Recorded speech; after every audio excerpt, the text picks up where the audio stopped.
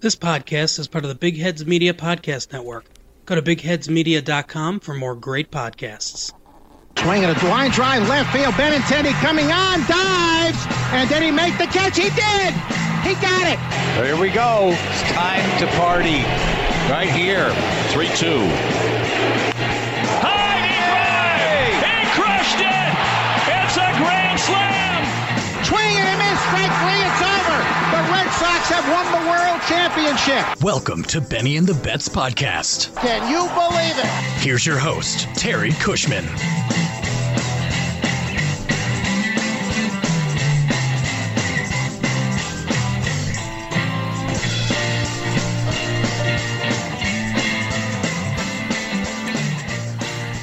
Good evening, everyone, and welcome to episode 159 of the Benny and the Betts podcast, covering Boston Red Sox baseball. For everyone staying up late tonight on Periscope, the podcast, as always, can be found on Google Podcasts, SoundCloud, Spotify, Stitcher, Spreaker, Apple Podcasts, and the link to our Apple Podcast feed is right above your video window. You can click that and find all of our shows right there. Red Sox just wrapped up a 4-game set against the Los Angeles Angels, splitting the set 2-2. I am Terry Cushman, and I'm joined, as always, by Jeremy Schilling and Matt Clark. How are you guys? Closer to football season? Oh, God. That's like, I hate football. Hopefully Matt's doing you a little better. You and about 6 other people in the continental United States. I thought it was 7, but okay. I'm rounding down. Okay. I'm right there with Jeremy on this one. It's preseason Giants. I'm excited for that. Oh, Jesus Christ. Shut up. No one gives a fuck about the Giants. Jesus Christ. Well, speaking of not giving... and I'm already in the swear jar, so there we go. He did. Everybody in their offices... That's it, Matt. That's your dollar in the swear jar, not mine. Everybody in their offices Giants. just shut us off. But that's fine. Okay. Terry, you're a robot. You can't hear me? Now you're there. Okay. What? Yeah. Well, that's because I forgot to take my other device off of Wi-Fi. But anyway, while I'm fiddling with this now, let's just get into heroes and zeros. We haven't done that for a few shows, so we'll kind of get back into the old rhythm here. Jeremy, who's your hero? So here's the situation. We win game 1. We win game 2. Matt starts puffing his chest in the private messages on Twitter, starts talking about buying tickets for the wild card game, and Porcello comes out and gives you 5 innings, 5 hits, 5 runs, all earned, 3 strikeouts, and 2 big flies. His ERA is now 5.67. He sucks. And I don't recall a player in modern professional sports in North America have a bigger contractual dumpster fire of a season than this guy. It has been, he has cost himself maybe $80 million. At the beginning of the year, we were talking about re-upping him. Or if it wasn't from the Red Sox, a team would give him the 4 to 5 years at $80 million. I'm going to assume he's going to be on a 1-year deal next year for whoever he decides to settle for, because they're not going to tender him. He's not going to get a long-term deal. Even if he gets a multi-year deal, it's not going to be a 4 or 5 year deal. There's just no way. This guy has cost himself a ton of money with how bad he's performed. And in a moment where, again, and this has been, the modus operandi for the season, momentum killed immediately by a bad start. It is the story of the 2019 Red Sox, and Porcello just sucks, and I'm just exhausted to the point where, where Sale turns the corner and you're like, oh, maybe we're kind of on to something here. He gives you nothing. I don't hate the player. He's been a good Red Sox. He's won a Cy Young. He's been a big part of a World Series team. He's a competitor.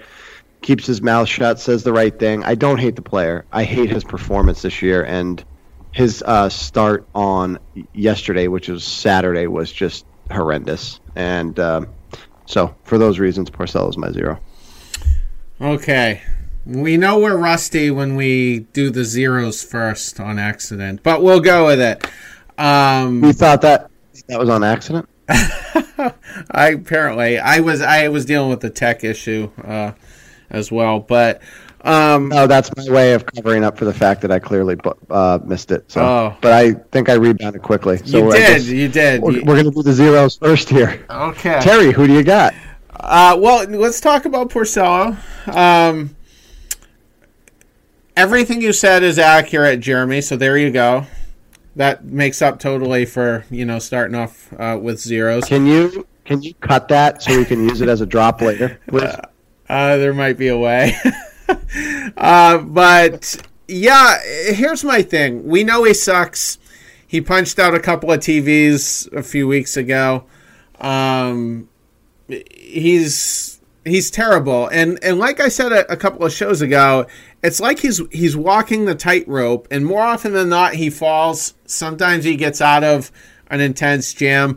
That home run that ended up being a 3-run shot to Upton, he was ahead in the count. It was a 1-2 count, and then he gives that up, and then he settles down for a couple of innings, and then Mike Trout was due for his first home run at Fenway, so he served that up, and he's absolutely frustrating to watch. But here's the question. All we know for a fact is we've got Sale, Price, Erod, and Evaldi next year. At least 2 of those guys are going on the DL. If we're lucky, it'll only be 2. And if we're even luckier, it'll be a short stint. So I just feel like we're going to have to replace him. I just don't know how we find the depth, basically. And Matt Barnes is a free agent coming up. I'm assuming the Red Sox can probably retain him at a decent price. He's not going to get a Kelly deal by any means. But if you're not going to have a good bullpen, you got to have starting pitching depth. And we don't have either. So it's just tough to get a feel for what our pitching's going to look like next year, because it would be really easy to give Rick Porcello a qualifying offer. Nobody would touch him because they're not giving up a draft pick for him. But as you outlined, he's not a $17 million pitcher, so that's not really viable. So I guess I'm just concerned. Well, that and you don't move forward if you stay with Porcello, and I think this team's ready to move forward with that spot in the rotation. Yeah, absolutely. Now, Matt, that we were bashing Porcello's Matt's boy, by the way. So I'd love to see him try to defend himself here. Here's what I'll say. Versus some of the other guys that have pitched so terrible, he's a guy I can make a case for having an opener for, because he's always terrible in the first inning. And that was the case again yesterday. He was terrible in the first inning, gives up the 3 runs, gives up the bomb to Pujols, and then from there he completely shuts everybody down for the next 14 batters. And it wasn't a control thing because he didn't walk anybody. So he was vintage Porcello after giving up that 3-run bomb in the first, and then obviously Trout got him for 2 more in the 5th inning. But until then, he hadn't pitched terrible. So, and he ate some innings. So that's more that can be said for a lot of these guys. That's more than Cashner can say. That's more than Brian Johnson can say. So there is that. But it's that's about all I can say positive on there. And I don't get it. It definitely isn't a control issue for him. He's not walking guys. He's just getting hit hard. So Whether that's the baseball, whether that's just he's catching more of the plate and guys are smashing it. I don't know what it is. It's not like he's all and wild like Cashner, where, Cashner, we'll get to him in a minute. But I mean, he was walking guys and had zero control over it. So, at least he ate some innings. That's about the only positive takeaway I have. I would say re-sign him next year because he's an every other year guy. So, you might as well sign him for 1 year and then let him walk after next year. Please, let's not blame the baseball. Although I will say that him not throwing strikes, especially with Porcello's pedigree, would be a lot more encouraging than just general, as Terry would say, suckage in the strike zone. Because the command can be fixed with guys that have the track record to be strike throwers. And so you're right. I mean, he didn't have any walks in his start yesterday. He just got, he had 2 home runs and he just wasn't good. But that's, I think, the sign that's here. That's why I don't think he's capable of getting a long-term deal. His stuff has been so bad within the strike zone. He's been hit so hard that it almost looks like he's kind of where by years he could still be towards the end of his prime. It looks like he may be. And look, this season, he's thrown enough innings, enough starts where it's not an aberration. I mean, he just doesn't have it. So you wonder if that means maybe his career he's quicker to the backslope than some. You know what's going to happen, though? The Astros are going to get rid of Wade Miley despite his good year, and then they're going to offer Porcello $10 million, and then he's going to have a 2.75 ERA next year. At $10 million a year. Yeah. I don't know. I jokingly said after he gave up that 3-run shot to Upton, I hope he's looking forward to his $5 million Orioles contract next year. Because that's what'll happen. I mean, I was being a little facetious with the Astros scenario, even though, I mean, who knows? That could be likely. Especially, who knows what they're going to do with Garrett Cole at this point. They let Keuchel walk, so.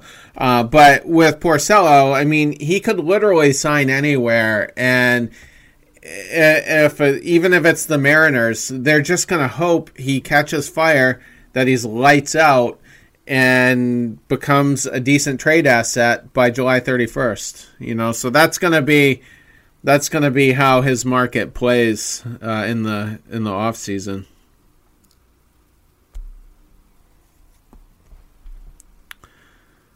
We can go ahead with Matt. Your 0 for the series. Yeah, my 0 for the series is going to be it's going to be Andrew Cashner. I mean, again, I feel like we beat the same drums repeatedly with these guys, but here you have Cashner. They brought him in there. He's going to be better than whoever they have for the spot starts. He was our big acquisition. Again, you've heard Dombrowski talk about that a million times. And here we are. He comes in into today's series where they really need to win it. And he gives them an inning and 2/3, 3 hits, 5 walks, 1 K, 3 earned runs.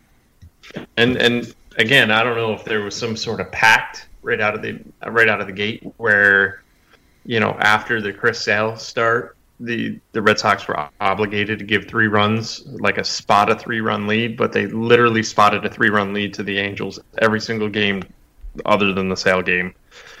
So he pitched like crap again. An already taxed bullpen got taxed even more. He now stands at 1-5 with the Red Sox. He's got an 8.01 ERA with them and just over 30 innings pitched. I mentioned in the last show that he had 62 innings left before there was an automatic vesting option for him that was picked up, and that would be $10 million for next year. I think he gets designated for assignment. I was sitting here going, wow, 62 innings, that's a little bit of time. That's not a lot of starts. We're talking maybe 10 starts or whatever. But I mean, at this rate, going an inning and a third per start, he could go the rest of the year, and they wouldn't have to pick that up. So there is that. But other than that, there is not one positive I have about this guy. He's trash. Some of the peripherals actually showed that he was pitching way above his head. Some of the advanced metrics, his ERA didn't line up with the FIP or any of that. There was a huge gap there. So I don't know. I guess maybe part of that could be expected, but he's not even eating any innings or doing anything. He's actually more of a detriment, and I don't think he'll make it past. I don't even know if he'll start again for the Red Sox. I wouldn't be surprised. I know they said they're going to examine the rotation as a whole tomorrow and make some decisions. I wouldn't be surprised if he's designated for assignment. There's no sense in keeping him. The only reason to keep him is that they don't have anybody else to throw in there. But even then, you might as well just take the loss from whoever, grab some scrub or whatever that you can just toss in there in the minors and not eat that $10 million next year. He's terrible, and I don't anticipate him being around much longer. I saw a tweet from someone, one of the beat writers, and apparently Alex Cora told Chris Owings, who we just kind of pulled off the scrap heap. He had a pretty good year with the Diamondbacks in 2017, but he told Owings, he goes, playing with us, you got a chance to win a World Series this year. And then his tone after the game was, we're never going to get there if we play like this. So, and then with Cashner, you need him to be a little more solid, and he's really been everything but that. And I thought he was going to be a lot more serviceable than he was when we were doing the trade deadline preview show. I think Liz was on for that show. We all agreed that, Zach Wheeler was our top choice, but I had Cashner as my number 2, and I felt pretty good about that. And just absolutely terrible. And one of the things that kind of comes to mind when you see a guy, and I get the advanced stats thing, certain stats kind of pointed to his ERA being a bit of an anomaly, but I also can't help but think, is the Red Sox pitching program, from the analytics guys behind the scenes all the way up to Dana Levangie, are we just so far behind the curve? Because we suck on every level. All the way from Chris Sale down to Matt Barnes and our worst relievers. Marcus Walden. I just think that needs to get looked at in the offseason, because clearly there's at least 6 or 8 other teams that have that figured out, and the Red Sox don't. And seeing, Cashner go from pretty decent to absolutely terrible is, kind of a red flag. Well, he was, in fairness, though, Cashner was pretty much terrible before. Prior to this year, yes, he was pitching a little bit better this year. I'll give him that, but prior to that, he was one of the worst starters in baseball. I'm not sure how much I was buying this. There wasn't much track record to suggest that was sustainable, but I don't know. They have Brian Bannister, who's always been touted as a guy who really kind of understands the analytics and the mechanics and stuff like that. They tweaked Evaldi last year, and he was a stud after he came over. But this year, you're right. There's something systematically wrong with their entire staff. Front to back, they're terrible. Whether it's the bullpen that's now blown, they have 22 saves. 23 saves and 22 blown saves. So they're only converting saves half of the time. The rotation. Again, the rotation now has less quality starts than the Marlins team. Let that set in. The highest paid rotation in all of baseball, and it's not even close. And they have less quality starts, fewer quality starts than the Miami Marlins. There's something wrong. Something has to go, whether it's Levangie or whoever. their pitching staff is just terrible, and it's not getting any better. Maybe they tweaked Sal. He did look better, but some of that may have just been luck. I really don't know. It's awful. Yeah, I mean, Cashner was credited with having a better changeup, but I mean, that could have been, I don't know.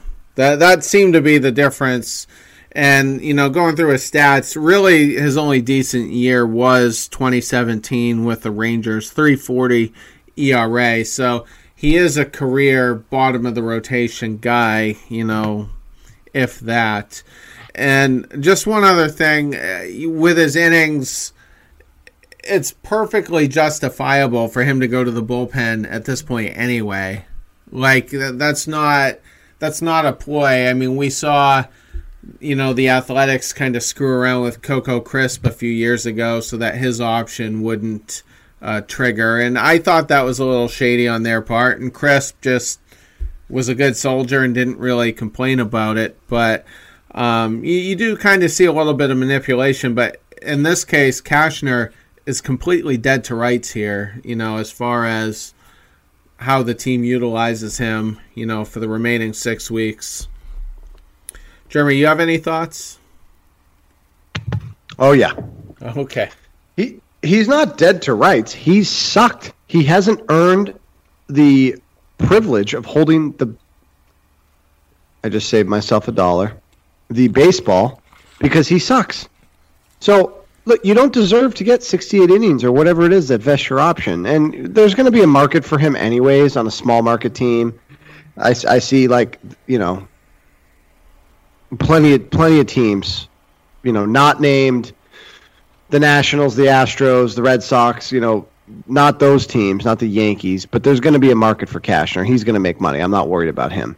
I do wonder why, if he's now and my second part of that is that because now with his performance, he's pigeonholed himself as a guy who's going to perform on the AAA team or the 4A team, where there's just no pressure, versus he gets into a big market and he puddles.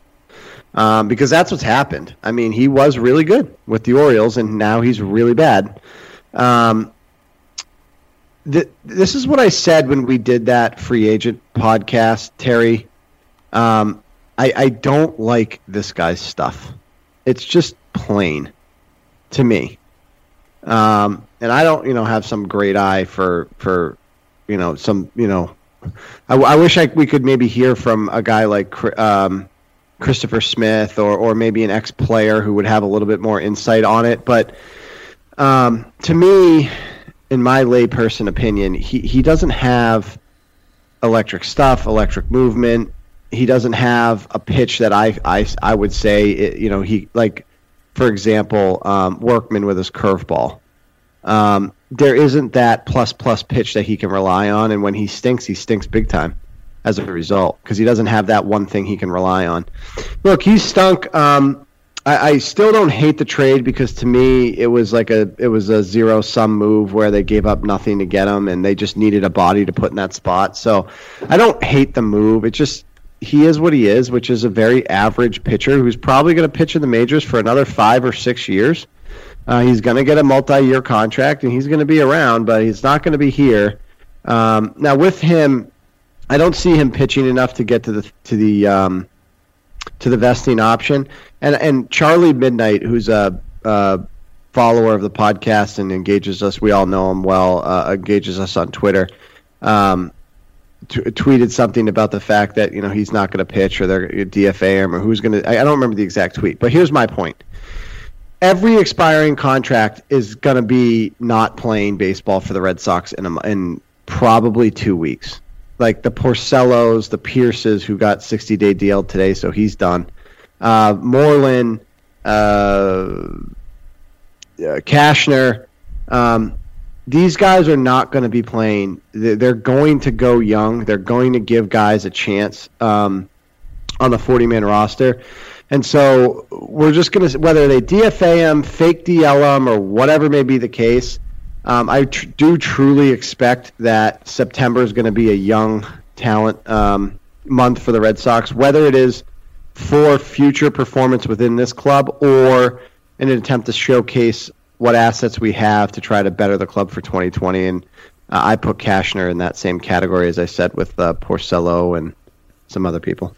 Well, I just don't know who we're going to get to pitch at this point. I mean, we don't really have much of that in the system. I mean, if they want to call up Tanner Houck, maybe, okay, he could be an option, but I think I just think they're still going to need bodies is what I'm getting at. Terry, that's a really good point,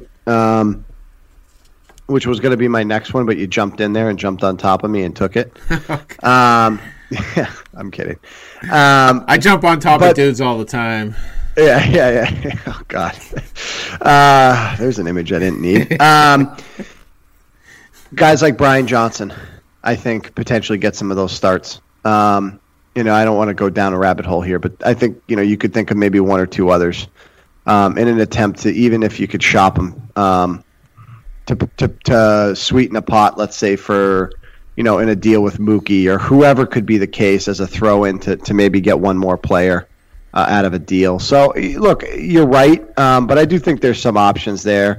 And again, you got guys on the 40-man that are in the minors that probably aren't going to contribute, but why not bring them up and give them a start in the third week of September over a guy like Porcello who's just not going to be here and we're out of it? I say give the guy a chance and see what he happens. See if he comes up and craps his pants. See if he comes up and he meets the challenge, and all of a sudden you're looking at someone differently than just because they came up and had a good start. I mean, what do you have to lose, basically? I think what you're going to see is, because there aren't any options, to Terry's point, there are very few. I mean, Johnson's already in the rotation with Price out. Stephen Wright's hurt. They've got Hernandez now as a bullpen guy. They've moved Houck to a bullpen guy. I think what you're going to see is, come September, when they expand the rosters, you're just going to have a whole bunch of these bullpen games where guys, you have an opener and they roll with the bullpen because they have the expanded roster. Their entire expanded roster may be a bullpen at that point. I don't even know who's going to be pitching in the minors. I mean, there's just no options. They have no depth. Again, this is a Dombrowski thing with the depth. He undervalues it, and they're in a tough spot. I don't see this going well at all. I think this is going to be a very ugly last month and a half of baseball. Yeah, and I mean, we're still kind of waiting for them to officially wave the white flag. I don't know if that comes tomorrow. It is the Indians that we play, correct? And they could really bury us. My zero for the series will be Matt Barnes. Today was actually his third straight start of giving up an earned run. He hadn't pitched previously since the Royal Series on August 5th, where he gave up 3 runs, 2 earned, and then 2 days prior to that, 2 more earned runs against the Yankees. So he's riding his typical roller coaster at this point, and I just think that's kind of an underlying dilemma of the bullpen this year. I mean, he needs guys around him that can pitch in high leverage, and Workman's been pitching very well, but I just feel like it's going to be impossible for Barnes to succeed, and on a team like the Red Sox in 2019 in its current state. So this guy, I mean, his ERA is 4.7. That is just really not good. The other end of the scale in this bullpen is Workman, who pitched well today. 1 1/3, 1 hit, 0 runs, 2 strikeouts. So he's the other end of the spectrum. But guys like Walden, who also pitched well today in an inning with just a walk, his ERA is 3.3. Taylor, who pitched 2 1/3 today, 5 strikeouts, 3.34. We're talking a run and a half better. Cashner, as bad as he's been, he's a 4.83. Barnes is a 4.7. He has sucked. And look, this guy was relied on heavily walking into the season, which brings me to my next point. And I've talked a lot about Sale being one of the biggest reasons why this team is where they are. I put two other guys in that category. Well, two, and then I also put one more in there as kind of an aside, although he's not having a terrible season. I'll explain that in a second. But so Sale, obviously, like if Sale was, instead of 8-13 or whatever he is, if he was some just flip the record, you're right there for a wild card. So Sale's number one. Number two is Barnes to me, where his performance has cost you so many games. Number three is Brazier, because I truly thought he was your best option as a closer coming into the season, and if he wasn't, that he would at least be like a last 9 out type of guy.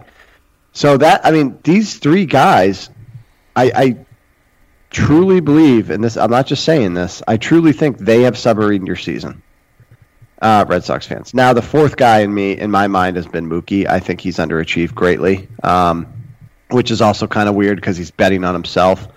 And he's trying to, break the bank and all the things we've talked about. But he hasn't been terrible, but he's not even close to an MVP candidate. He's just not what we've seen in the last 3 years. But he's a distant fourth after Sale, Barnes, Terry 0 for tonight, and Brazier. Matt? Yeah, it's just a disappointment. And I wonder how much of it comes down to him, anticipating being in a specific role or needing to be in a specific role that isn't, the closer role. I don't think he's built for that. Last year he was fantastic. Same thing with Brazier. You see a lot of these guys.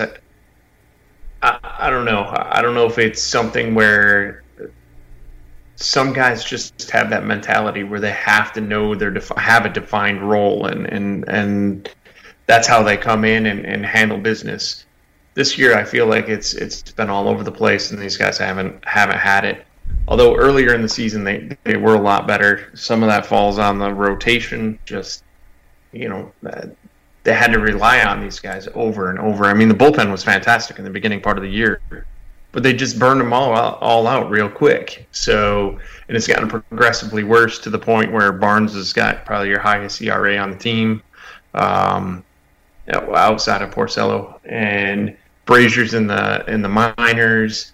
They've just, you've got a bunch of guys who are just worn out on the injured list. It's been a constant shuttle back and forth between AAA and the bigs for most of these guys. It's tough to watch. Again, the bullpen actually wasn't terrible in the series. This one kind of falls squarely on the shoulders of the rotation. Darwin's and Hernandez probably had the worst series of anybody, and that's really his first hiccup since coming on, although I kind of wonder if they've been overusing him a little bit because all of a sudden he's giving up earned runs he hadn't in quite some time, and now he's given up back-to-back games. He gave up 1 earned run, I think, 2 games ago, and he gave up 4 in this last outing and had some control issues, so it's not good. We keep beating this dead horse over and over again, but their entire pitching staff is just a train wreck. It's marred by inconsistency. They're consistently inconsistent. They're just all over the place. One guy will go for a while and have a nice streak and really be a lockdown reliever, and then all of a sudden they just keep going back to that well too many times, and then they just get pummeled for the next 5 times they go out there. So I don't know. I think it's mismanagement. I think there's got to be a number of underlying reasons here. I just don't understand how your entire pitching staff can go from being fairly solid to just absolute dumpster fire in one season. Everybody's underperforming. It's just not good. And that's the point that I was trying to make. The better the team we have around Barnes, the better it is, for him to succeed. He's not going to perform. He's going to be overused, and with the weight of the world on his shoulders, he's never going to be successful. So I mean, he's just a victim of basically the bad, payroll situation that we've been dealing with all year long. And Matt, I know you use it as a throwaway line, but I just want to use it to and I'm not, I'm obviously not intending to pick on you, not that you can't handle it, but you said everyone has underperformed. That's the crazy thing. It's just not accurate. Devers is an MVP candidate, so's X. You have the best left side of the infield in all of baseball. I mean, with Devers' uptick in defense. No, I was talking just the pitching staff. Okay. Pitching staff, pretty much everybody not named Brandon Workman has underperformed this year. Okay. So I misheard. My bad. You can really pin and say, oh, he's having a career year outside of Workman, who's been fantastic. But I feel at some point, somebody in there is going to get the bright idea to just pitch him every inning of every game because he's been okay. Look, literally the only guy worth a damn in there. All right. So my bad. I misheard part of that, but it doesn't change my point, which is that you're wasting MVP candidate type years from Devers, Xander. It's got to be frustrating. And look, those are the two types of guys that would never, in a million years, to me, have it be a thing. But if I'm those guys and I'm having that type of year and you're on a payroll team with $200 million, I'd be frustrated. I'd be frustrated that I'm not being talked about, especially Devers, who hasn't signed the big deal yet. I'd be frustrated. If this team was on pace for 95 wins and those guys were having the year they're having, they're talking about MVPs. And look, Devers is going to get paid, and obviously Xander already has, but it still has to be frustrating. They're raking. They're doing they are dragging this team by their bootstraps to basically what's probably going to be an 85-win season. So, it's frustrating to see seasons like this wasted. And then it's not, the height of Manny and Ortiz, which obviously was steroid infused, but as far as non-steroid error, I mean, they're having as good as a 1-2 punch that we've seen in the last 20 years. And it's totally wasted. Totally. Well, I mean, the Red Sox have the top three players in runs scored right now. Mookie, I forget what order. Yeah, I think it's Mookie, Devers, and Xander Bogaerts. Top three guys. And they're going to be sitting on the couch this October.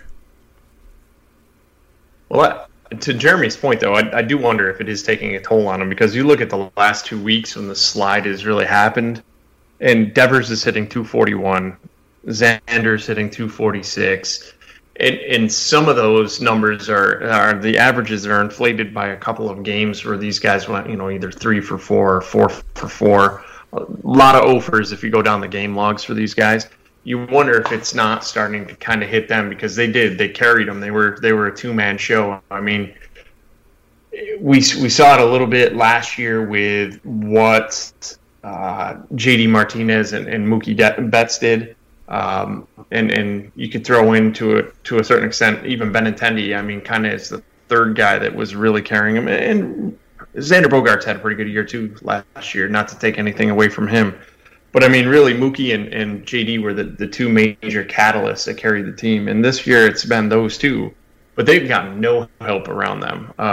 Yes, Betts has had a solid season. And JD Martinez has had a solid season. And same with Vasquez. So now I'm contradicting myself. You've had some solid guys, but it's been inconsistent. The only two guys that have been consistently good have really been Xander and Devers. And the offense has struggled a little bit of late, and a lot of that can be attributed to those two guys have fallen off a little bit over the last couple of weeks, last probably 15, 16 games, and it shows. The offense doesn't seem as potent when those guys are just not performing.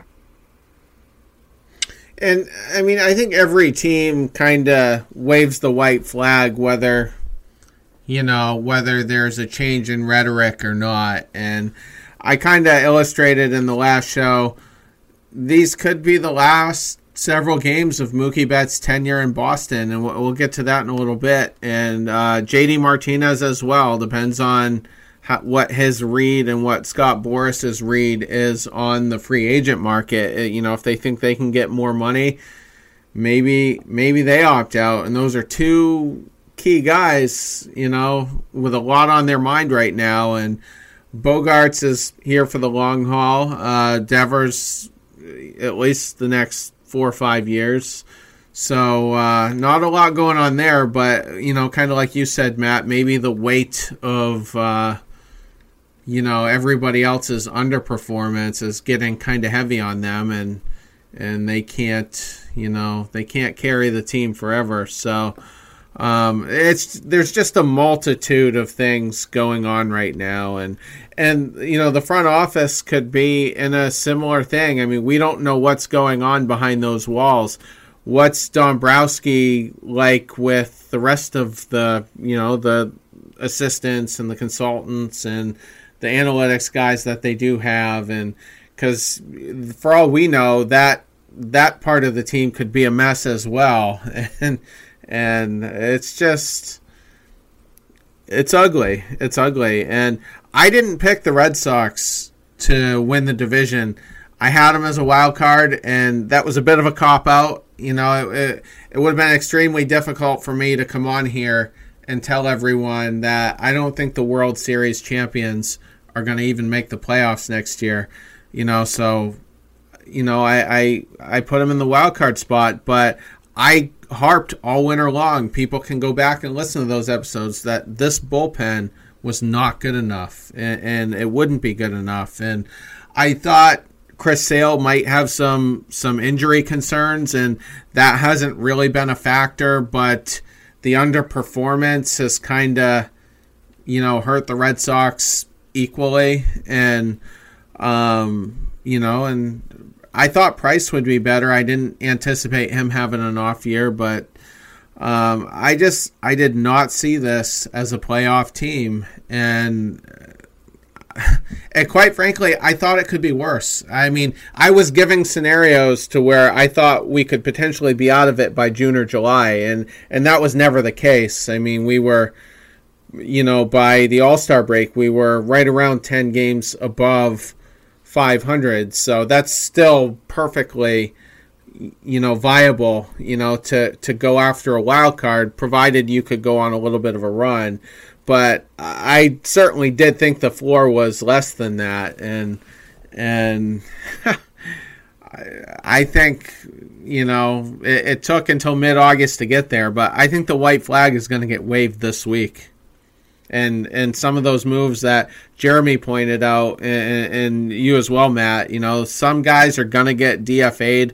I think Mitch Moreland is a good target for that, because I mean, we have more close to major league ready prospects, you know, offensively that are ready. I mean, Dahlbeck could come up, and Owings is up. So, you know, we'll see. But for the record, Dahlbeck just came up to AAA, and he's been up 2 games, and I believe he's homered in both games. So I think they're going to give him a short stint, and I wouldn't be surprised if they do bring him in and see what he can do at first base. I think you're dead on that. Absolutely. And I mean, we viewed him as, you know, somewhat expendable, you know, towards the trade deadline. You know, if we were going to go for a controllable reliever like a Yates type guy, or I think many of us thought if a Diaz trade did happen, I did not want that trade to happen, but if one did happen, then Dahlbeck would certainly be in it. So it'll be interesting to see if he does have a good September, you know, with the club. What's the ulterior? Is it just getting some looks for next year to see where he can slot in, or, you know, maybe they're showcasing him as part of a trade package for maybe a starter? I have no idea, but, you know, so it'll just be interesting to see what they do with his success.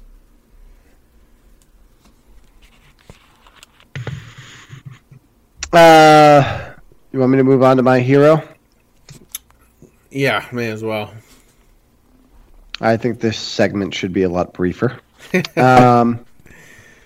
Glad I made the executive decision, by the way, to switch it from zeros to heroes. Credit to me there. Look, I'm not going to belabor the point, but JD's been awesome. He was awesome in the series, 8 of 17. The big game, obviously, was game 2. He was 4 of 5 with 4 runs, 4 RBIs. Had a hit in every game.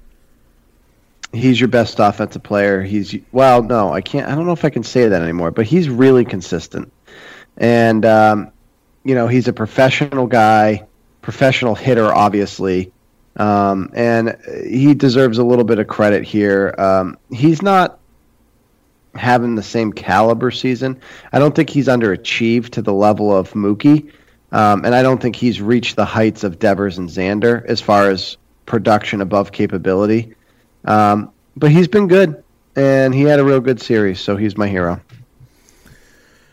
I like JD a lot. I value him more than Mookie, and I think, Jeremy, you've agreed with that in the past. I mean, from a value standpoint. 110%. Yeah. And so the interesting thing with JD going forward is if he's lackluster, which he has not been lately, then that makes the chances of retaining him a little more favorable. If he goes out of his mind, like he did with the Diamondbacks a couple years ago, and just starts raking, then, our chances of retaining him might still be ultimately favorable, but they'll be less favorable, if he goes on a, torrid pace, so. I was going to say the same thing. To this point, I mean, the home runs have been there. The RBIs have been down. The average is about on par, maybe a little bit under. It just doesn't seem, I don't know. He's quietly had a pretty good year. It doesn't seem like it was anything. Last year he was out of his mind. But it makes you wonder if that will somehow factor into whether he opts out or not. He's really kind of bounced back in the last month or so. It seems like he's gotten a lot hotter. The last month he's hitting .325 with 9 of his 27 home runs and 23 of his 71 RBIs. So he's been doing a lot more damage of late. It seems like he's kind of caught on, but it's still a little bit of a down year. You can't really knock it, given that he's still hitting over 300 and doing what he's doing. But to your point, I think he hit it dead on. And if he slumps a little bit, if it gets to be like some of these other guys where it seems like the season is going down the tank and maybe they're just not trying quite as hard, or it's just the sense of urgency isn't there, or whatever. Maybe he falters a little bit down the stretch. That might actually benefit the Red Sox going into next year, because he may not opt out and he may not require more money. So it'll definitely be interesting, something worth keeping an eye on, because it definitely has major ramifications for next year. Yeah, absolutely. And I don't know if I could see more than a couple of teams, if even that, getting into a bidding war over him. And he is limited to just the American League. I don't think the Yankees are going to get involved because, they've got payroll issues. And I don't think the Astros are going to dump a ton of money, for a position player this winter. So it's just going to be a limited market, and, maybe a Twins team comes over the top, that they could be a potential sleeper. But I think even if he opts out, the Red Sox are still in the driver's seat if they choose to pursue him. Any thoughts, Jeremy, before we move on? I think his reoccurring back issues help potentially keep him in a Red Sox uniform. I also think the fact that the structure of his contract is still sound. It's still good value. He just has a little bit of leverage with the opt-out. So I think it's not unreasonable, especially when you trade Mookie, because that's going to happen, and we're going to talk about that in a minute. Once Mookie's off the books, you can throw another $5 million at JD to get him to buy out of his opt-out. And if that happens, I'm okay with it, because I think he's sorry, bumped my microphone there. I just think he's really good fit for this city and this team, especially once Mookie's not here, because he'll be even more valuable at that point. I think he'll have 3 years left at roughly $20 million a year. I think they just go 4 years, $100 million. 25 mil a year. That would be a raise of roughly $5 million per year, and I don't think that hurts us.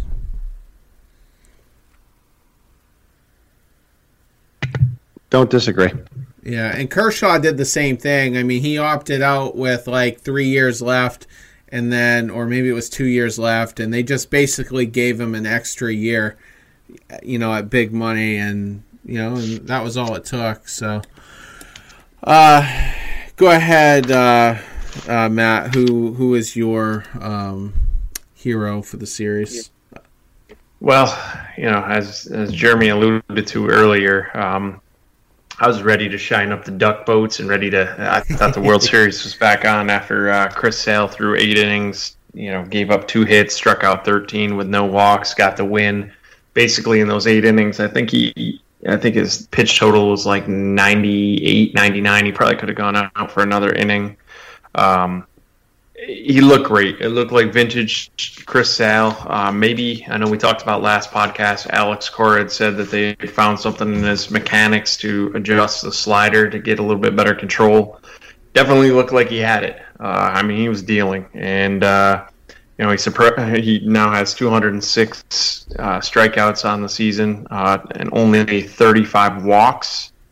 Yes, the record is not great. It's only 6-11 now. But to strike out 206 batters in 140 innings and only have a 1.09 whip, pretty solid. I mean, he leads the majors in K per 9 at 13.2. He's striking out over 35% of the batters he's faced. And I mean, he's just... I'm still confident, regardless of how this goes down, minus an injury or something like that. And I think I'd definitely be limiting any of his innings going forward and really saving bullets for next year and the rest of this contract as much as possible. But I think a lot of it has just been some bad luck and just getting hit harder. Some of the control issues there that we've talked about ad nauseum in previous episodes here. I think he'll be great going forward in this contract. I'm not scared off by it. I do think that he'll revert back to it. I mean, he's still showing it. So he's my hero, and I anticipate more of this to come in future games. Jeremy?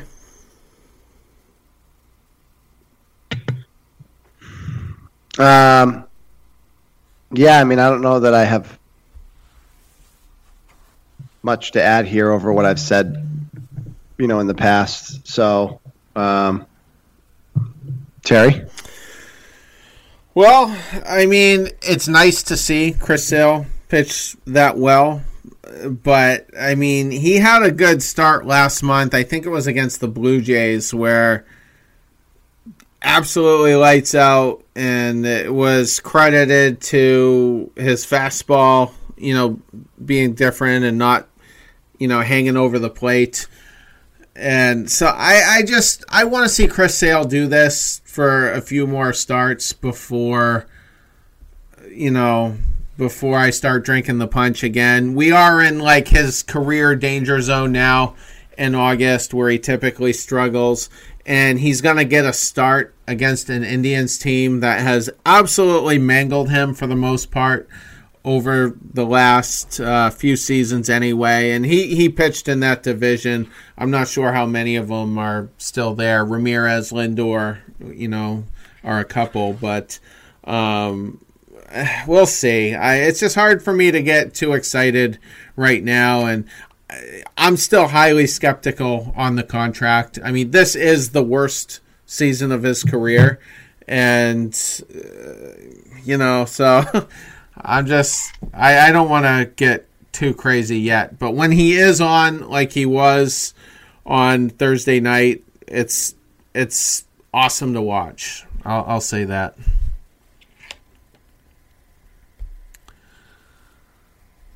Yeah, I mean, look, I'll just say this, right?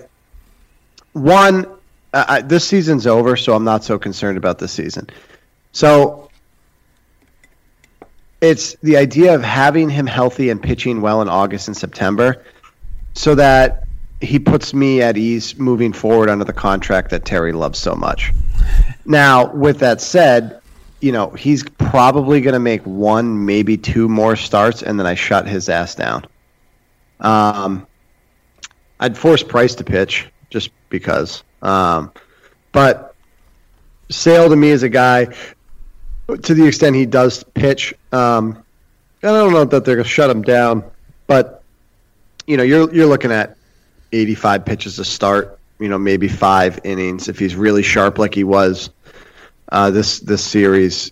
Shut him down after 6. I don't need to see anything other than that. Now, his next start, it still matters technically, although I think we all know it's over. But there's still a chance, and for that reason, he's going to go out there, and I'm interested to see how he rebounds after the start he had again in this series. But he is sucked. I've already said it on this podcast 20 minutes ago. He is the number one reason why you have failed as an organization this season, and it's too little, too late, in my opinion. But it is encouraging because he hasn't pitched like that in a late August, September start in 3 years. So I guess if you want to flip it into a positive spin zone here, he actually had a productive August, September start. Doesn't mean anything. It's too late, and Porcello came out in Game 3 and just threw it all away by not being productive at all. But, I guess that's all I'd kind of contribute here. My hero for the series, I've kind of been wanting to shout him out for a while, but I wasn't going to do it just for the sake of it. I think Sam Travis has really kind of been a nice surprise to some people. I've been a huge proponent of him for quite a while. I think in 2016 or so, he was on track to, come up either that season or the next season, but he blew out his ACL, took him out for a full year, and, he slowly worked his way back up. And, in the second half of the 2017 season, he started to get called up, and he was kind of like just constantly being shuttled back and forth between Boston and Pawtucket, and he's a guy that really needs to have a bat in his hand every day, playing 1 out of every 4 games. It just wasn't going to work for him, and it didn't work. And since mid-July, he's hit 5 home runs, he's driven in 14, hitting .261, and has a OPS of 916 in that time frame. So I don't know what the ceiling is. I don't know what their plans for him will be going forward next year, because we mentioned Dahlbeck and Chavis, and obviously Devers isn't moving off of he's not moving off of third, although Travis has seen some time in the outfield, so maybe if Bradley gets pedaled, that's one possibility. But nice to see, nonetheless. And he's hit at every level of the minors for power, so I get excited every time he's in the lineup. He seems like a guy that every year in spring training, he was the guy that was tearing the cover off the ball, hitting for a ton of power, hitting for average. It seemed like every time you look on the leaderboard, Sam Travis was the top. And then the regular season would start, and either injuries would plague him or, just lack of playing time due to being blocked at whatever position, typically first base.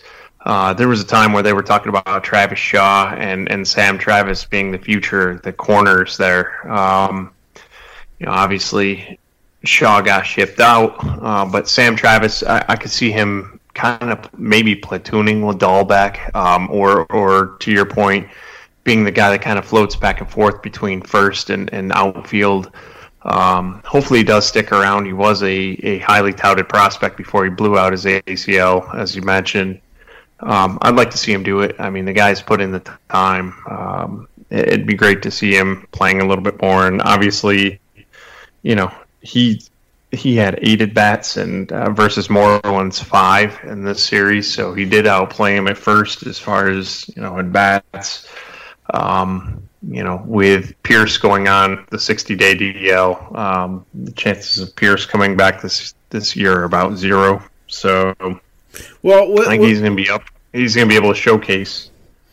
I don't think Pierce is going to be back, but the 60-day thing is retroactive to whenever he went on the. Right. So he's already exceeded that. They could call him it's up more on. Of a formality. Yeah, absolutely. He could be called up on Thursday, but I mean he's done. He had a setback. though. He had like a setback or something with his knee. So there's a lot of talk that he's not coming back this year. He suffered another setback in his rehab. Right. He's in Florida, I believe, so he's not even with the team presently. Yeah. All right. So, actually, Jeremy, did you want to weigh in or do you want to move on? I root for the guy. To me, he says the right things. He seems to be hardworking. I don't hear anything negative about him. He's got the no batting gloves, old school approach. He does have some raw power. In my opinion, he's just not good enough to help this club on an everyday basis. Also, I don't think there's a spot for him. Even with Betts likely gone, I just don't see him as an everyday Red Sox, and I don't know that he has the flexibility to be a corner outfielder / infielder utility guy. I just don't see that as something that's really been carved out in Major League Baseball as a role. And now with that said, I do root for the guy. I do like him. I do see him as a salt of the earth guy, something closer to an everyday type of just dude. But I just don't see it. And I think he'll eventually he'll have a 5 or 6 year career playing for some other franchise, which will be great for him, and he'll make some money, and that'll be that. Yeah, I mean, I think the rest of the season though will determine, what his fate is. But I mean, he's been fine. I mean, he's been adequate in left field. So the defensive versatility is there. So I don't know. We didn't think he would ascend this far. And, and the reason why I was kind of on that boat was the Red Sox just simply wouldn't commit to him. And now they kind of have, probably more out of necessity than anything, because we had a lot of injuries. But I don't know. I think he could kind of force his way into a scenario, but he's gotta keep doing it, for the next 6 weeks.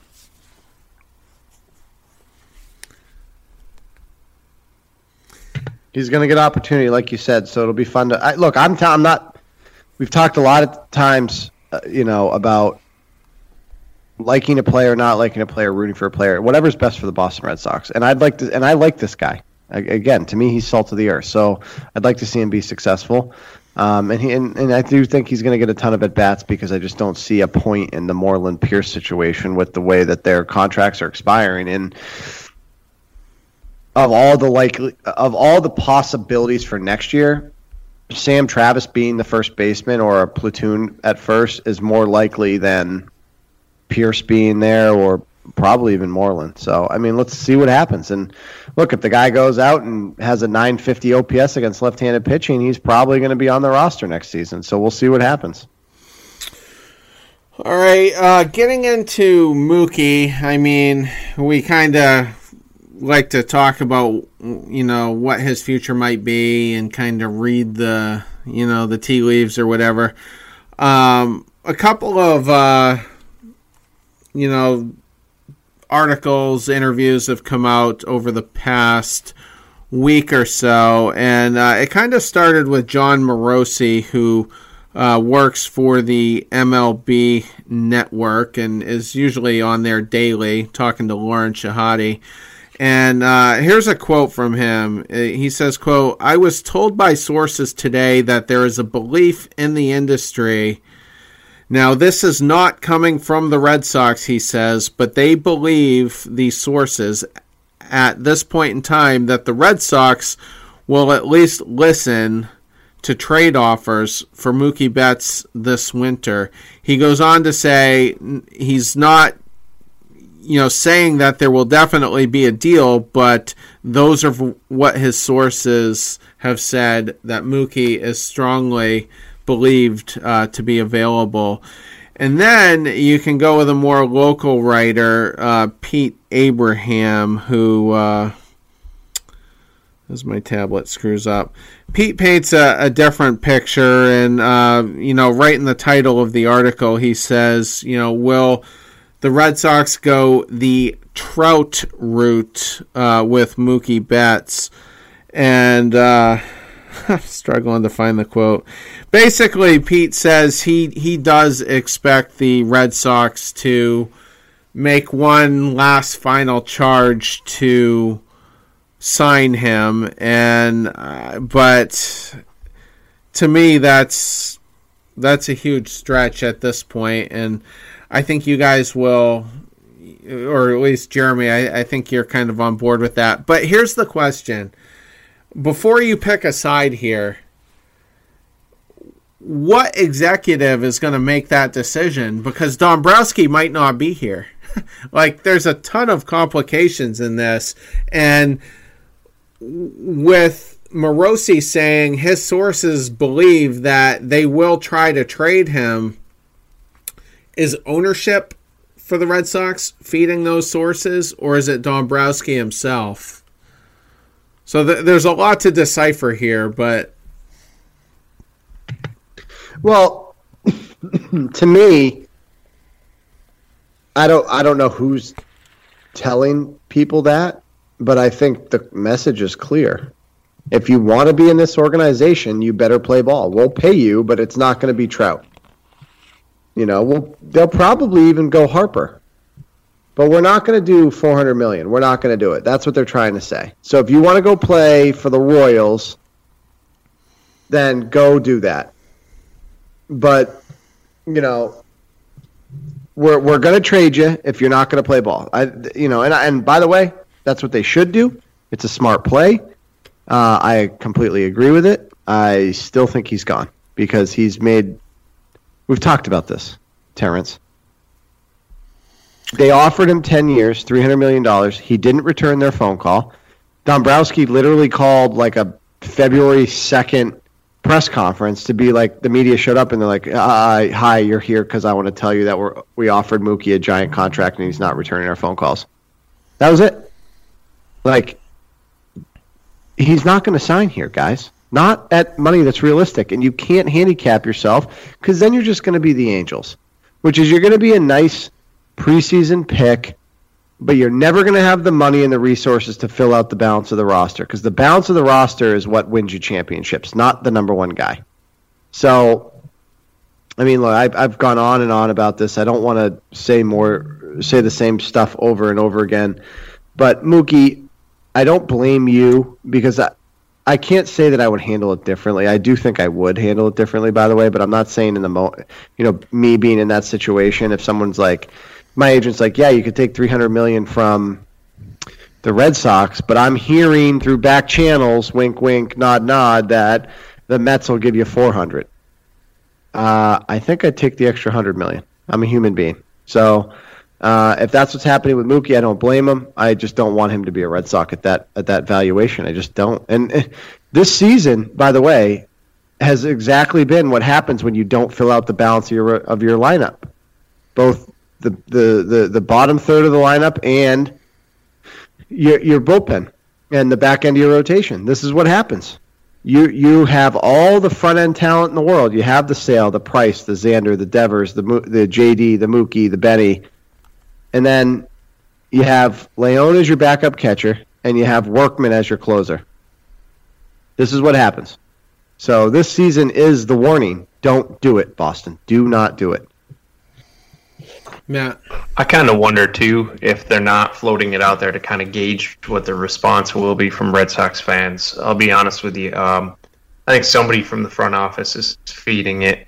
I think they want to be able to say, or see what the blowback is, see if people are, because I mean, obviously, people are going to take to social media. They're gonna just talk in general. You're going to have the sports writers giving their opinions. So I think the Red Sox ownership or management group is kind of putting their feelers out on that. But they're also kind of opening it up to see if anybody wants to have some discussions. And see what people are willing to pony up. I think if they get some feedback on what people might be willing to offer, obviously that's beneficial too, because now they know what the going rate is for Mookie Betts on the trade market. Here's my question: Mookie's having a little bit of a down year. He's not anywhere near MVP consideration. Would the Red Sox be trading at a point where they're not going to get maximum value for him?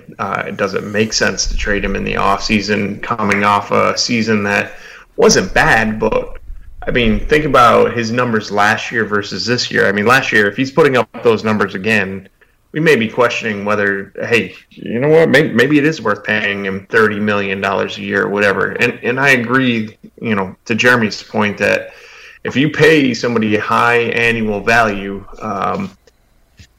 it's going to cut in. If you're trying to stay under the luxury tax, it's going to cut into what you can do as far as building the back end of that team and adding depth and having a bullpen and having guys come off the bench.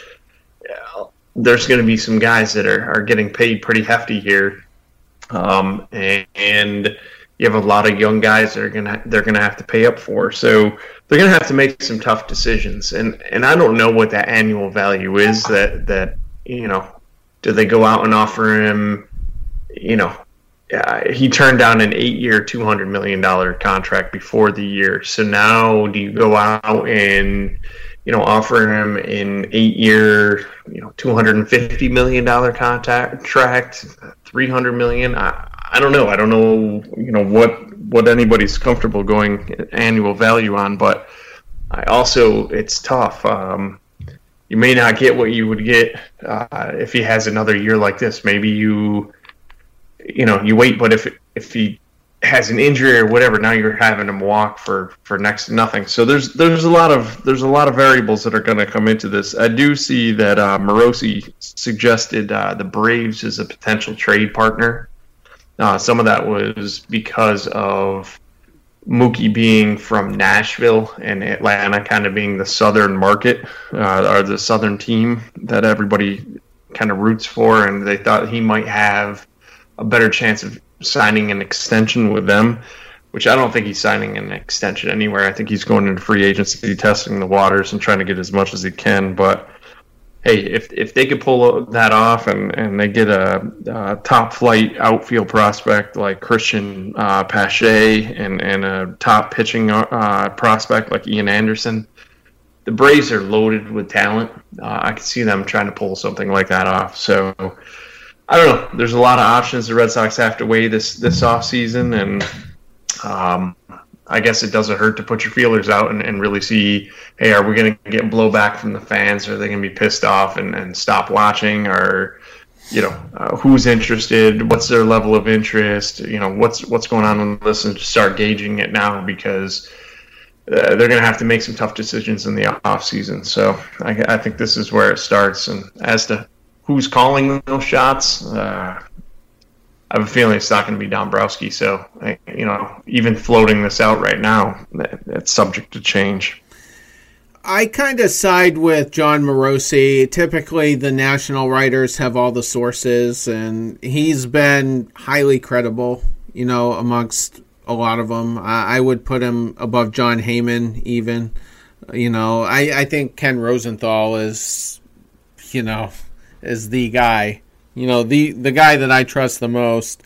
But with Mookie's off year, that's not going to factor in, I don't think. I don't think him having a bit of an underperformance. The thing that's going to affect this trade the most is the fact that there's only 1 year left on the contract. And that being said, I mean, what do we expect to get? Because nobody's going to give us their number 2 or number 3 pitcher if they're going for it. Like a team acquiring Mookie Betts on basically a 1 year window, knowing that he will not negotiate with anybody. That's a team that's all in. So they can't afford to give up their major league ready talent. I mean, this is going to have to be a prospect laden package. And there wasn't any buzz. Like, as far as we know, there were no calls at the trade deadline to try to get Mookie Betts, from the Red Sox. And teams would have done that if they wanted him, because, I mean, it's the elephant in the room right now that the Red Sox front office is extremely frustrated with his unwillingness to negotiate. So I think other teams might have pounced on that and chose not to. So I think the interest is going to be a little bit limited. And I even question the fact, did the Red Sox wait 1 year too long? It would have been hard to trade him last winter from the very outset, but I just think he would have had a lot more value last winter, as unrealistic as it seems now. Oh, he definitely would have, but good luck trying to sell that to the Boston fan base. Hey, we just won a World Series, and here's your MVP, and now we just traded him away for something. You would have had rioting in the streets. I don't think there's any way that they could have pushed that one through and not had major blowback. Yeah, I know. It doesn't make a ton of sense, but the reason I bring that up is the market is extremely finicky. I mean, last season, the Machado-Harper drama getting drawn out until February. Some guys taking lower deals like Acuna. Arenado, I think, was acquired at a discount. His average annual value is high, don't get me wrong, but his deal was 4 years shorter than Mike Trout's, so the overall value is a lot lower. And then the last couple of trade deadlines have been weird. I mean, it's impossible to get a read on this market, and I don't see this winter being any different. And there's eventually going to be a new normal, and I guess the next CBA comes out or will be renegotiated after the 2021 season. So I don't, whatever the new normal ends up being, I don't expect it to kind of fall into place until the new contract is negotiated. And it's just, I don't know. It's extremely complicated is, I guess, the easiest way to put it with Mookie.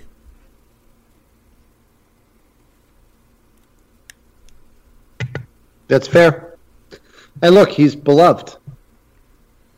Right? That's a huge factor. And to the common fan that's not going to look too deep into the situation, I think they may make the mistake, respectfully, of overvaluing one player versus balancing a 25-man roster, but we all know that it's the 40-man that is required over 162 games. So I just refuse to compromise the value and the depth of the 40-man for one guy. I just don't think it's necessary. And you know what? It's a little bit of a shame that, again, I don't blame Mookie, but it's a little bit of a shame that he's not willing to do the Xander deal, which is really, really fair market value, but not break the bank, because that's going to handicap the roster. And us Boston sports fans, not us scumbags that like other teams like the Giants, Brady has been doing it for 2 decades. And how's that worked out for the Patriots? I mean, they're the deepest team for a reason, because they're saving almost $10 million a year on the number one position in all of sports. And Mookie's, he's not Tom Brady, obviously he's not a GOAT, but he's a top 3 player in baseball. And imagine getting a guy like that at a little bit, fair market value, but not break the bank. I mean, that's tremendous. That would be a tremendous bonus to your roster, and he's not willing to do that, which is fine. Again, I may not either if it was me, but it's a problem. So I just move on from the guy, get what you can. Don't rush the decision. Shop him. Evaluate every single deal on the table. Call every team. Keep the bidding open for a month or whatever it takes, and get whatever's the best deal, take it, and then let's build around whatever comes through the deal. So what I get the most out of that is the Red Sox need to find Devers like a super hot, wealthy supermodel wife, and then he'll take the discounts Brady did, and history won't repeat itself with Mookie. If you really think that Tom Brady is the way he is because he married Gisele Bündchen, I don't know that you're paying that much attention to Brady and the Patriots. She's extremely wealthy, so money. I know he is, but that's not. Brady has a sickness, dude. That guy's different, and I know this isn't a football podcast, but Tom Brady has a sickness. Why does that guy still want to play? He's accomplished more than any other athlete outside maybe Jordan. I mean, there's no other thing for him to do, and yet he still plays like he's still upset about getting drafted 199th. That guy's different. He's got a broken brain. Like, the fact that he's still motivated is kind of hard to believe. But I'm gonna tell you right now, the fact that he ended up marrying Gisele has nothing to do with his crazy drive and desire to continue to compete. And I don't know. Look, Devers, to me. Well, I don't know this, but I'm going to say this. I'm hopeful that he's just a lovable moron that just loves baseball and loves playing for Boston. And he'll do what Xander did, which was take a fair market value deal without, doing the Boris, get every last dollar out of the deal.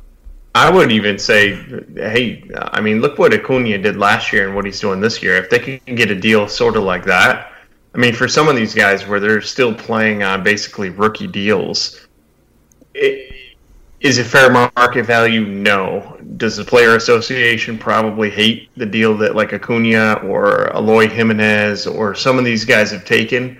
Yeah, absolutely, because they feel they're leaving money on the table. But some of these big contracts, I mean, this is huge money to these guys compared to what they're making now. And I think I'm out there trying to offer a deal like that and lock him up for a little while and not go through the arbitration every year and all that other stuff. Just lock him up. Give him a good deal. He'll be rich beyond anything he's ever known. And a lot of these guys are taking it because you know what? You could have a situation where you end up getting a Grady Sizemore or somebody like that who's looks like they're just going to tear the game up for the next 10 years and they have a freak injury and shut it down. I mean, there's risk. It's a risk reward. That money's there. It's guaranteed.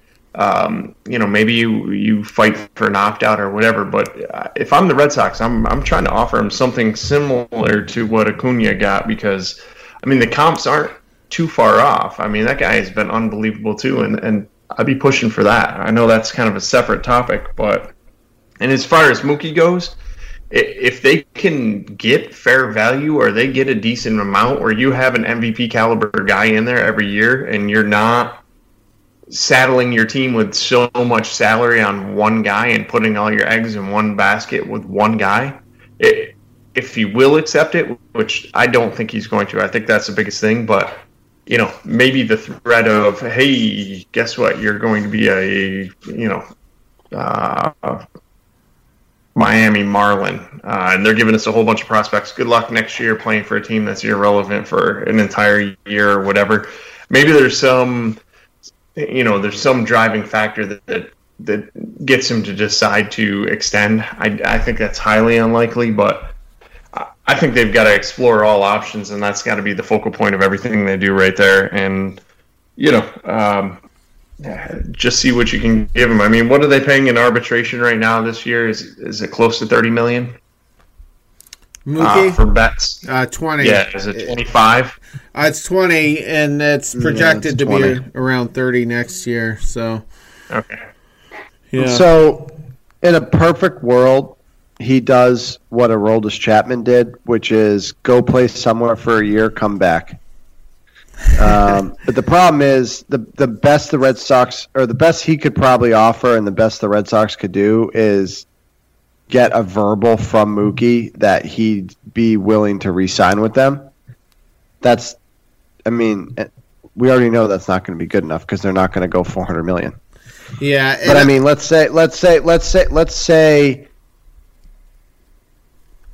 didn't trade him in the offseason, and we're here again in 11 months, and you could go get, a starting pitcher, a fourth outfielder, and 2 prospects, and then get them back the next year if we're not competitive next year. Yeah, that I think would be the ideal situation. It's not even. I don't think that's. I think we have a better chance of aliens landing in Manhattan than that happening. So I just don't think it's a possibility. I thought those were the Mets. I mean, look, Mookie, I want to be careful here because everyone loves Mookie, and I'm going to be honest with you, I'm not sure that I'm a huge Mookie Betts fan. I'm not. And I've said this on one podcast, and I just felt like I didn't want the backlash at the time, so maybe I'll just say it right now. I don't associate with Mookie Betts. Not like he doesn't drink. He's a bowler, as am I, so I associate with that, but he's so super talented. His personality to me is a little weird. It's not relatable. And he on a large scale is not relatable, at least in my mind, to me and the my life and the way I live and all that sort of thing. So I don't like, for the reasons why I relate to guys like Sam Travis, as I talked about earlier. I just don't relate to Mookie. And then with the whole way this whole thing has gone down, and the fact that the Red Sox as an organization want to be fair to him, and he doesn't even want to have a conversation, I'm going to say it. I don't like Mookie Betts. Yeah, I mean, he has money shouldn't really be much of an object after $300 million. I mean, if you're raking in that, you're still going to rake in other areas if you invest it right, if you have endorsements and all kinds of other stuff. It's just mind-boggling to me that he doesn't care about his legacy. And I hope it blows up in his face. And when you gave the scenario, Jeremy, that, maybe he goes someplace else and then comes back, I think the Red Sox are going to spend that money before he even has a chance to come back, because maybe Devers does get that extension. Maybe Benny gets more money. Maybe they go crazy this offseason. They sign Garrett Cole. I don't know, but I think the money's... Tease me, Terry. What's that? Don't tease me. It's getting late. Don't tease me. Don't need it. Well, and here's another thing. Mookie would probably get $30 million in arbitration. He's broken the record every year so far. He'll keep doing that. That brings him at 30 next year. Sale would also be at 30. Price is at 31. So you're at 91 million right there. Add in Evaldi's ridiculous 17 million. Those 4 players alone put you over the halfway point of the luxury tax. And Bogarts is still here on big money. They're going to have to sign a pitcher. It's not sustainable. His arbitration next year is going to hurt us, because, and you talk about the 20 million from Porcello coming off the book. Well, guess what? As I mentioned, Chris Sale goes from 15 to 30 million. So they spent the Porcello money already, basically, and he's still here, so it's just not sustainable. And I don't like Mookie. I don't like him the way that I liked David Ortiz, or the way that I liked John Lester, or other Jonathan Papelbon, one of my favorite Red Sox players of all time. I don't like Mookie the way that I like them, and I don't think he embodies the city of Boston like they did. And I hope he signs his stupid contract, and I hope a stupid team gives it to him. It won't be the Yankees because, like I said in a different scenario earlier, they're already over the luxury tax, and they're going to want to sign Judge and Sanchez. And the Astros don't sign stupid contracts. They go get the Michael Brantleys of the world, and then they win their division anyway. So I don't know. I mean, it's probably going to be a National League team that gives it to him. And I'm not a Mookie guy. And Jeremy, you and I, we're going to cry the smallest rivers, apparently, compared to everyone else. I mean, Matt, where are you? Like, just in terms of your fandom of Mookie, is that going to be a sad day? I don't hate the guy. I don't dislike him. I think he's just, that's the one thing. I think that we look at some of these teams that we've had in the past, and you had some big personalities on there, like the Ortizes, like the Kevin Millars. We had it. You've just had these larger than life personalities, and I think we became accustomed to that. Mookie Betts is kind of a quiet dude that just goes about his business and stays out of the limelight. I think Major League Baseball has tried to push him a little bit more. They've tried to push Trout. I mean, Trout's kind of a guy that you don't see him out there a lot. I think that's kind of a tough thing for Major League Baseball right now, is to have two of your biggest stars be these guys who are kind of introverts who aren't really out in the spotlight. You're not seeing him on, for as great as he is, you're not seeing him in a ton of ads. You just don't have it. I see more ads and more public appearances and more stuff from David Ortiz than I do Mookie Betts. And Ortiz has been retired for a few years now. And, Betts just, he's kind of that guy that he's in the World Bowling Championships, and he's out doing other things. He's a phenomenal athlete. He's been great for the Red Sox. He's just, he's done his job, but he's just quiet. I don't think the team has any issue with him. I think it seems like he gets along well with the team, but there really isn't any big personalities outside of maybe David Price, and that's kind of in a negative way.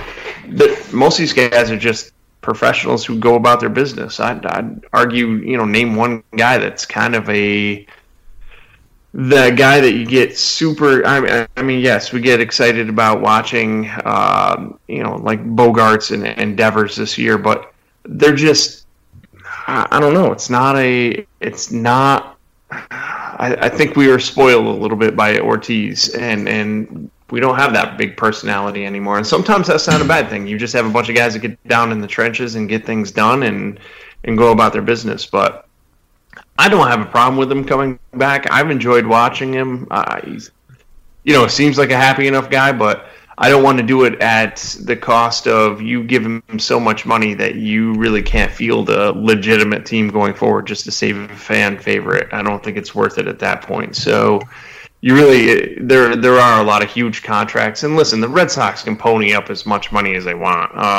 That luxury tax is a suggested cap area, but it's, these guys blow through it all the time. So, and you do have some big contracts coming off. You do still have Pablo Sandoval, who's still getting paid.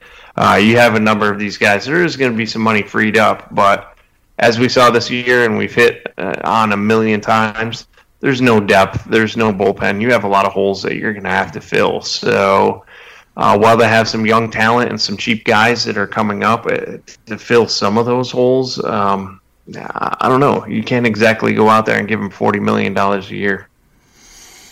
Yeah, I mean, this year is exactly why you don't give huge contracts, and we've been paying for it all year long. And the Astros, in my opinion, smartest team in baseball. they make great value moves, and they're a threat every year, and they're gonna be for a long time. So I mean, we need to get smart analytically, and economically, and maybe we won't be sitting on the couch every year after a World Series, like has been the case the last couple of times. But let me wrap up with this last thing, then we'll get in the preview. Like when I talk about I don't like Mookie, I didn't like Win Dance Repeat. I didn't like that. I wasn't into it, and up until before the World Series, all we did was choke in the playoffs, and it just drove me nuts. I don't like those Red Sox. I like the 2004 team. I like the mentality that team had with A-Rod and Varitek fighting. Varitek protecting his pitcher and getting in A-Rod's face, and Kurt Schilling, with his bloody sock. And I like the toughness. I want to see a team that's tough. I don't want the cute, adorable team. I'm just not into it, I guess. Yeah. I totally agree. Yeah. And Terry loves when I use other sports as an example, but to me, he's defining the Patriots. They're not cute. They're actually not likable to everyone else. And I love that they're not likable. Yeah, and I love that the Patriots are willing to say, bleep you, we're just going to win. We don't care what you think.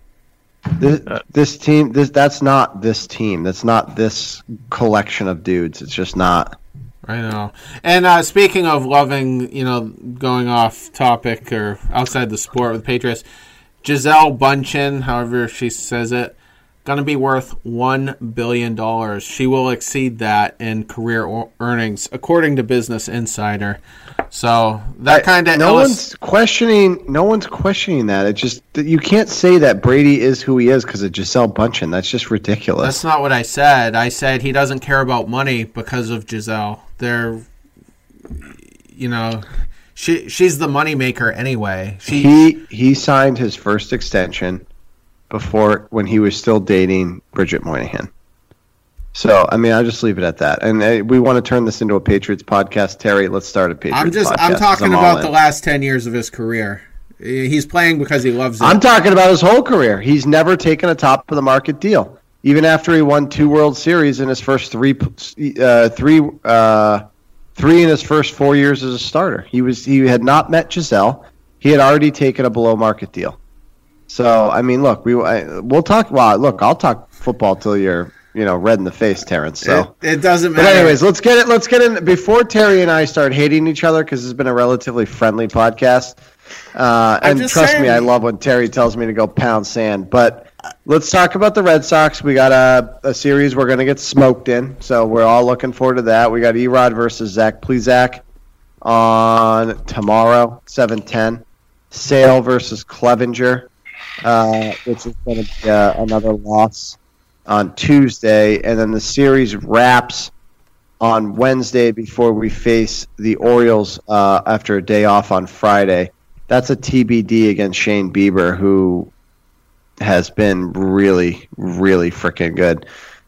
Just as an aside, because we all know about the Red Sox starting pitching woes, Plesac, 6-3, 3.13 ERA. Clevenger, 7-2 with a 3.02 ERA. Bieber, 12-4 with a 3.2 ERA. This could be sweep territory because the Cleveland Indians are trending in the right direction and we are not. Guys, thoughts? Well, game 1, Rodriguez, I can't remember. He didn't look great in his last start, did he? I don't believe he did. But, I mean, this is the team that will effectively end our season, I feel like. We have Rodriguez going. We have Sale going. Game 3 is a loss. We're not going to beat Shane Bieber. He's the successor to Kluber. could be the next Max Scherzer for all I know. I mean, he's an ace in the making. And Game 1, Rodriguez against Plesac. Plesac's been outstanding. 2 starts ago, he did get tagged for 4 runs against the Houston Astros, who can make anybody look bad. Gave up no earned runs in his most recent start against Texas. Start before the Astros, he went 7 scoreless innings against the Royals. Let's see. I'm not sure why he had a 3 inning appearance against Detroit, but that was scoreless. And anyway, so we're catching a young pitcher, at the right time. He made his debut against Boston, by the way, last May, going 5 1/3, only giving up 1 run on 4 hits. So he's already pitched very well against us, and I think Francona's team is peaking at the right time. And if this was in June, I'd try to paint a picture of optimism here, how Erod's pitching well, and we got the number 1 offense in the league. But I don't know. And this is in Cleveland as well, so I think yeah, I'm giving Game 1 to Cleveland. I agree with that. I think they get swept. I don't see this. Erod hasn't been pitching like the solid Erod from right after the All-Star break. He's again back to nibbling, high pitch counts, done. After 5 innings, he's already at 110 pitches. So I don't see that going well. I could see the Sale game, Clevenger pitching well, but just not getting any offense to back him and losing that one. I could see that being a really quick, very quick game, and have it be like a 1-0, 2-0 game, 2-1 game, something like that. And then TBD versus Bieber, whatever turd they throw out there that day is probably going to get smashed. So I don't see this going very well. I think they get swept. I think this is the end of the season. I think they effectively quit the day after the trade deadline anyway. So or maybe even the day before that. So I'm not optimistic about any of this. Matt's officially broken. It's like a dog who stops peeing in the house at this point. Matt, welcome to reality, bud. This team is good, led by a manager I still adore. I think the guy's just a top 3 manager. I think he's a top 25 manager, maybe even better than that in the history of baseball. I really think that highly of Terry Francona. And there's a reason why his teams are good every year. Because he's good. Because he handles the media appropriately. He protects his players when they're worth protecting. He challenges them when they're worth challenging.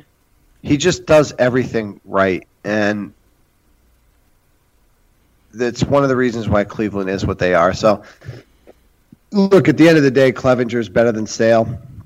I have them probably winning. I don't know how. I'm probably going to bet the Indians to win the whole series. I gamble on these games. I've recently stopped betting on the Red Sox.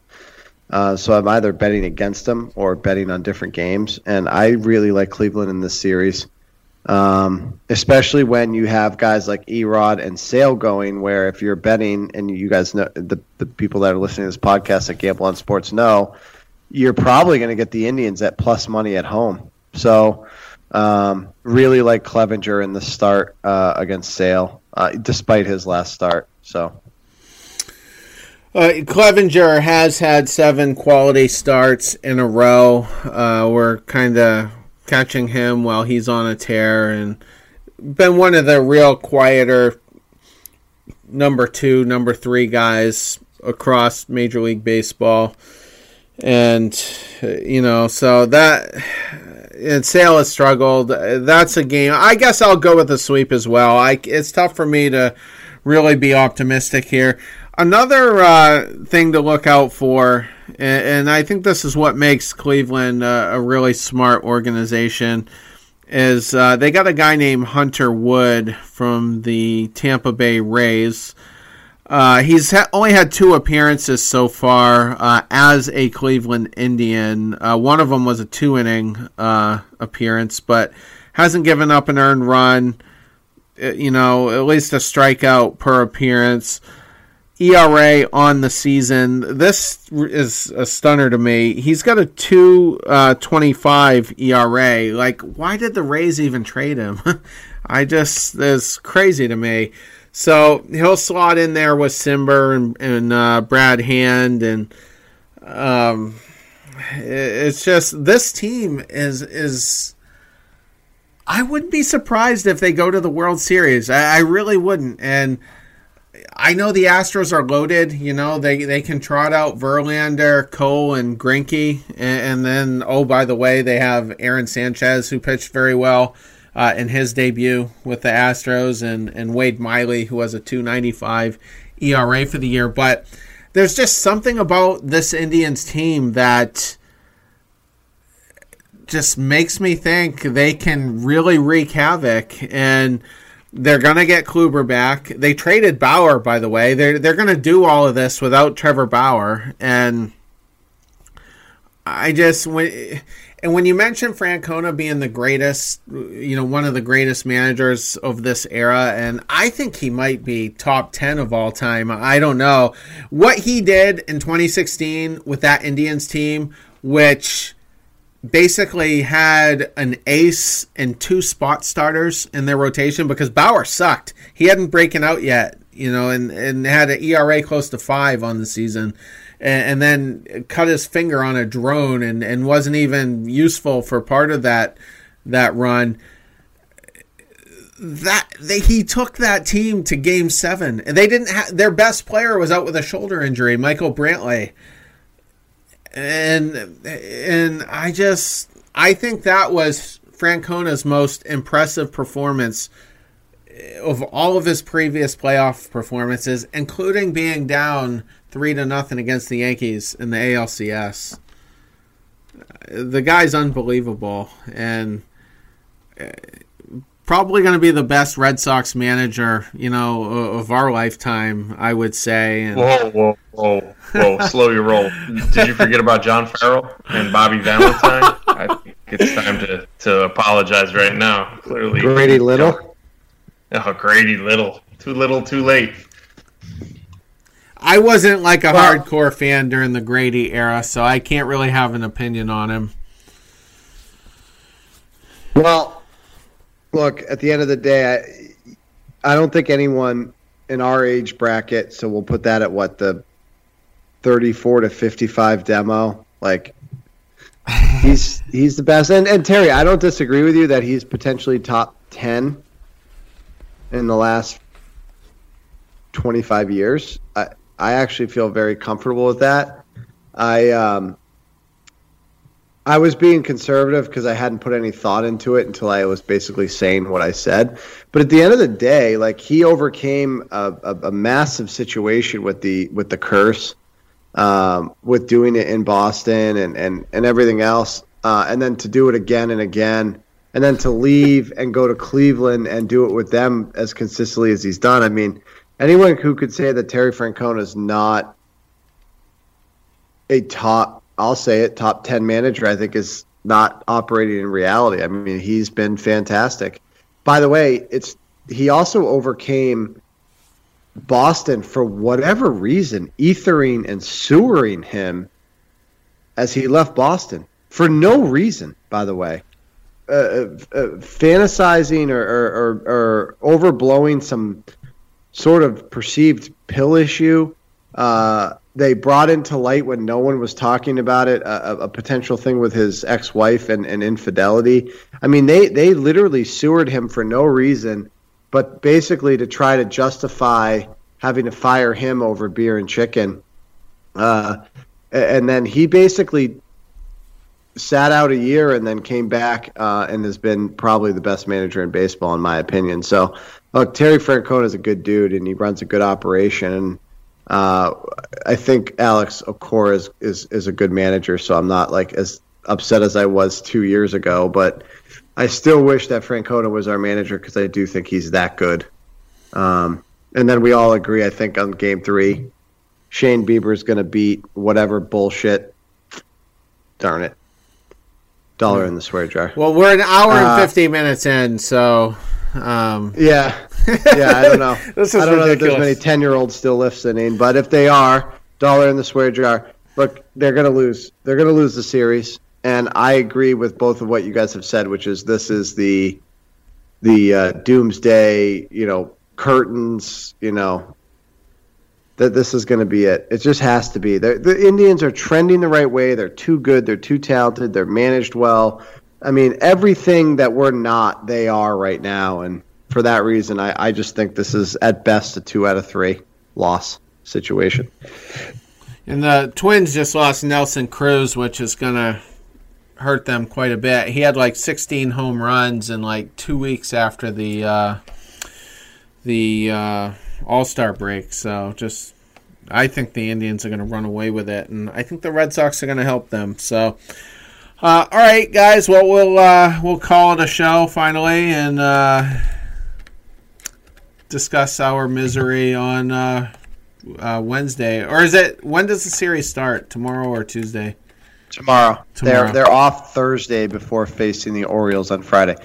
Gentlemen, Matt, good night. Have a good night, guys. Also, I just want to point out that the Giants beat the Patriots in 2 Super Bowls. Just want to point that out. Thanks. Hey, dumbass. We've been in 17 Super Bowls since. No one gives a fuck. There's